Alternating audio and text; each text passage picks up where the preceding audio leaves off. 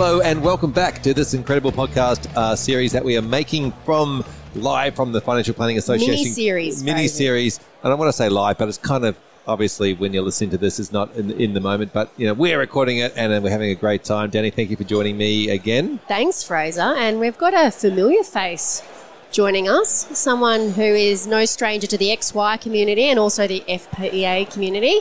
Welcome, Corey. Thank you, Danny. I can hear you well, but I just can't see you through these ferns. Because we are well-placed ferns. We are between one fern. We certainly are. We are between one There'll be someone fern, out there that gets that joke, Fraser. I'm pretty sure we've got the copyright on between one fern. Full disclosure, I'm pretty sure before we went on air, I was the first one that picked up on I've been dropping jokes all morning. No one's got it, but thank you. I've now had a win. Thank you. For those that can't see, we have an amazing fern, but it's only one. So we're definitely not between two ferns because that is already taken. Yep. Now to the matter at hand. Yeah. Corey, you are well known, but there might not be people who know your story. Before we get to your session that you were part of a panel today, which has quite a bold title, before we get to that, can you give people the highlight reel of what your business does, how you got into advice, and what your business looks like today?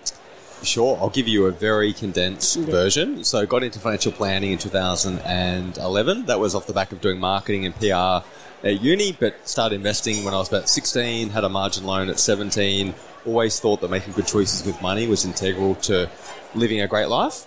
Right? So I was always keen to build independence and freedom financially early in my own life, and decided to get into financial planning thinking that the role of the advisor is to help people make great choices, to set goals, to work out what stresses they've got that's wholly or partially caused by their finances, and really coach people, guide people, and help them get more out of their life. And got into financial planning on that basis. And my first role in advice was an associate advisor at one of the big four banks, and that was probably the tail end of the bad old days. My fingers are doing the quotation marks there. And the advice was very different to what I anticipated it would be. The role the advisor was playing was very different to what I anticipated it would be. And from my perspective, that's a shame because I feel like when advice is done well and it's personalised and it's done without some of the traditional conflicts, it can be really impactful. And for the right client at the right time, it can actually be life-changing as well. So on that basis, with that intent, I wanted to start a firm, which ended up being Verse, which we started in 2015, and we kind of had a two-step goal in mind, which was really take this traditional low value to a degree, two-dimensional financial planning experience and make it something that is more holistic, more purposeful, more personal, more valuable, and try and do it without the traditional conflicts and so on.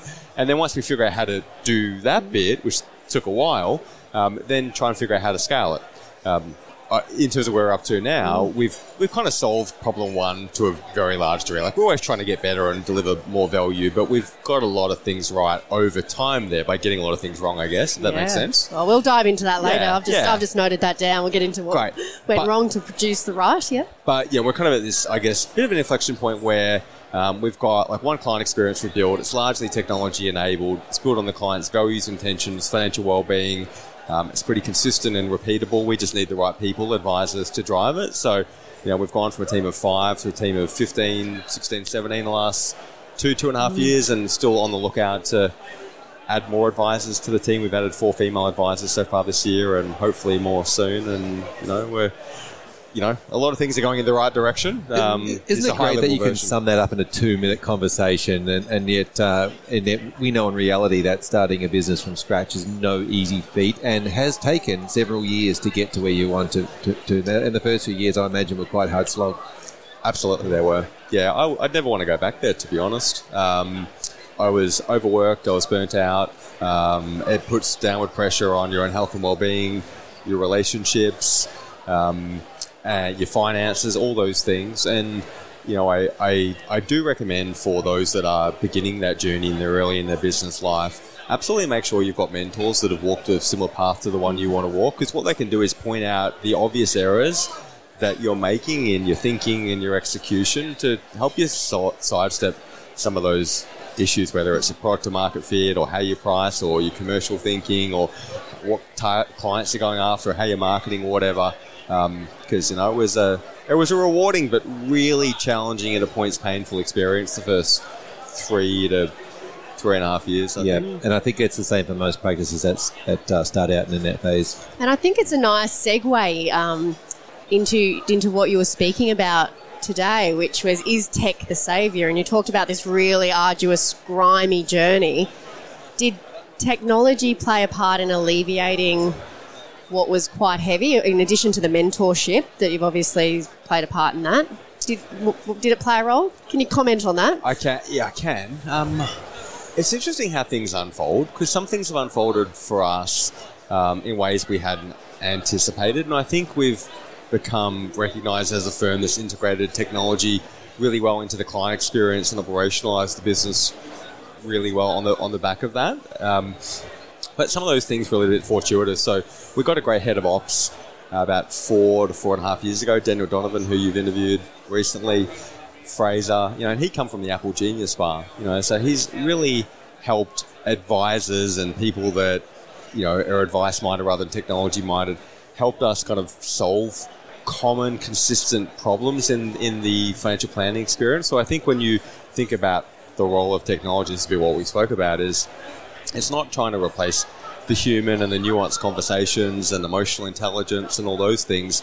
It's taking all the simple things that happen consistently through the advice process for client and advisor and firm, and trying to remove as much friction from those as possible to do them better and to do them faster, whether it's booking meetings, getting pre-meeting tasks done, file noting, capturing data, transferring data, preparing documents, getting documents signed off, all those things. So, it's over time, it's taken a bit of a life of its own, and the experience is pretty well technology enabled, but a lot of these things have just kind of happened organically with an intent to improve and solve problems rather than to find technology, but they kind of converge together at the same time to solve a lot of problems. You've certainly promoted that culture within the business of being able to solve and innovate and continually improve, which has been a big part of the drive, and the technology has sort of come after that. You've worked out you need something and you find something for it.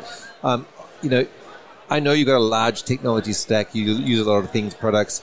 I'm interested around what business should be spending as part of their budgeting towards technology, what they should be, how deep they should go. Obviously, it requires a lot to be able to have the resources to take the time. And like you said, you've got a lot of staff now, and you can divvy that up. But even in the initial years, what sort of investment should the businesses be making in their technology stack? It's a good question. I probably can't answer that definitively, but I can talk perhaps more generally to say that a lot of the tech that you're going to find in a tech stack isn't actually that expensive.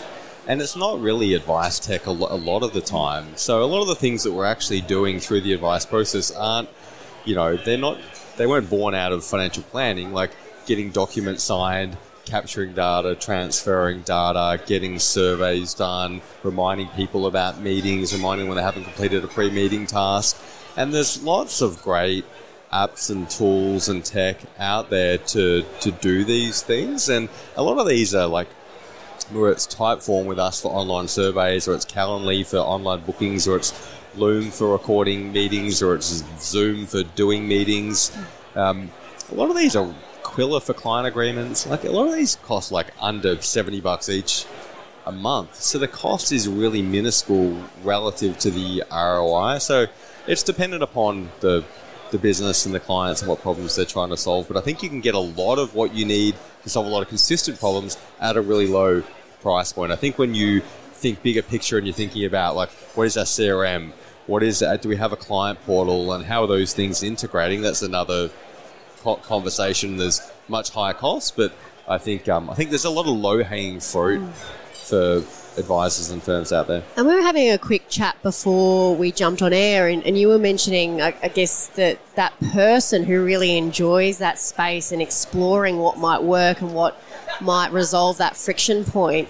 That's why that person, like if someone's going to make an investment, to your first question, Fraser, is it's probably the person who seeks out the solution to that little friction point that happens repeatedly through the business, and that's just so native for them, rather than like someone who's trying to do advice, do all the things, and then go and find some sort of tool to solve a problem. Like it is two distinct roles we're finding. What would your comment around that be? I absolutely concur, and I think this is one of the things that holds a lot of businesses back, from better integrating technology. You know, I kind of feel it's kind of like the brain. Like they say we use like 5% of the brain or something less. Advice firms would use way less than 5% of the available tools and technology to help solve their problems. And to your point, Danny, I think they need to be thinking more so about who rather than how.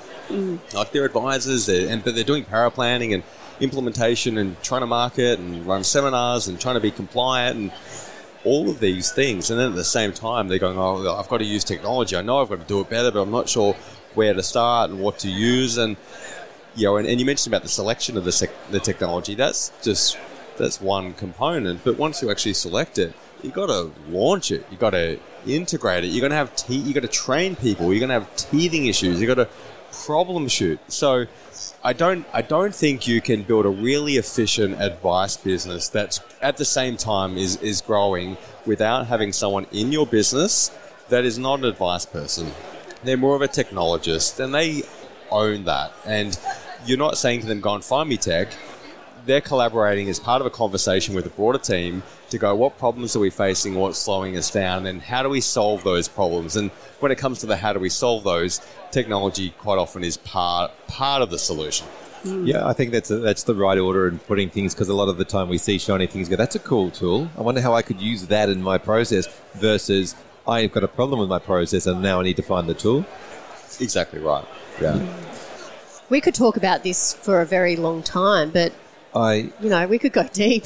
I love this topic. There was a look at me to say, can we keep going? And I'm like, can we keep going? Tell us a little bit about the future. What does it hold for you in your practice, and where you think this is all going with the technology stack that you're using, and in the future, what do you think is going to happen?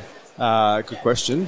I don't know what's going to happen in the future, because normally you don't have a crystal ball? Yeah, exactly. There's an app for that. No, I'm only kidding.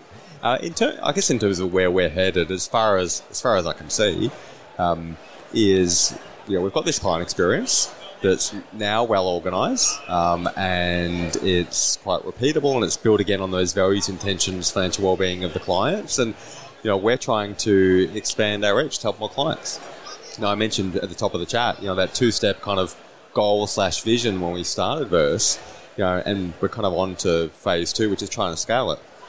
So we're looking for advisors and good people across Melbourne, Sydney and Brisbane, and when we hire them, we've got co-working spaces to put them in. They can work remotely as well, and we give them the tools, train them in the Verse client experience, and we turn more of the marketing spend on. We're lucky to get a lot of leads and inquiries, which we can kind of dial up. So the short-term plan is to bring on more great advisors, get the people around them to support them in giving great client experiences, and beyond that, more broadly, I think that advice is moving into a really good space where we're going to begin thinking about building businesses that are client experience led rather than compliance led. And I think Michelle Levy's proposals are going to hopefully really kind of catapult us in that direction. Yeah, I think you're absolutely right. Now, when we talk about scale, I've got a couple of quick questions on scale. Scaling with more people, but also how are we scaling with getting more clients or more advisors looking after more clients and adding that as a scale? Good question. Yeah, there's a few elements to it. So, firstly, to bring the advisors on, we've got to have the leads and the new clients for them. So we scale our marketing. A lot of our marketing is digital marketing. We've worked with a digital marketing agency for 2.5 years now. A lot of that's run through Google Ads. So we've got a high predictability around what we can spend based on search volumes in these cities relative to what kind of volume of leads we'll get and what quality of leads we'll get. So that's relatively predictable at this point, and we know we've got a lot of upside there. But then to the next part is, well, when we've got the advisor and we're bringing them on, how do we get them through things more efficiently so they can serve more clients? I probably owe you a thank you, actually, Fraser, because we launched our own version of video SOAs 6 weeks ago, inspired by you and Ben and the work you guys have done with the FPA. And over the course of the last 6 weeks, we have almost got rid of power planning. The average SOA has gone from being 8.5 hours to being a 2 to 2.5 hour document. It's not even a statement of advice. It's called a summary of advice. It's 20 pages, 5 minutes to consume, 7 of the 20 pages of pictures. It's just the good stuff, none of the jargon. We don't do file notes. Every meeting's recorded in person or on Zoom. very little ROAs.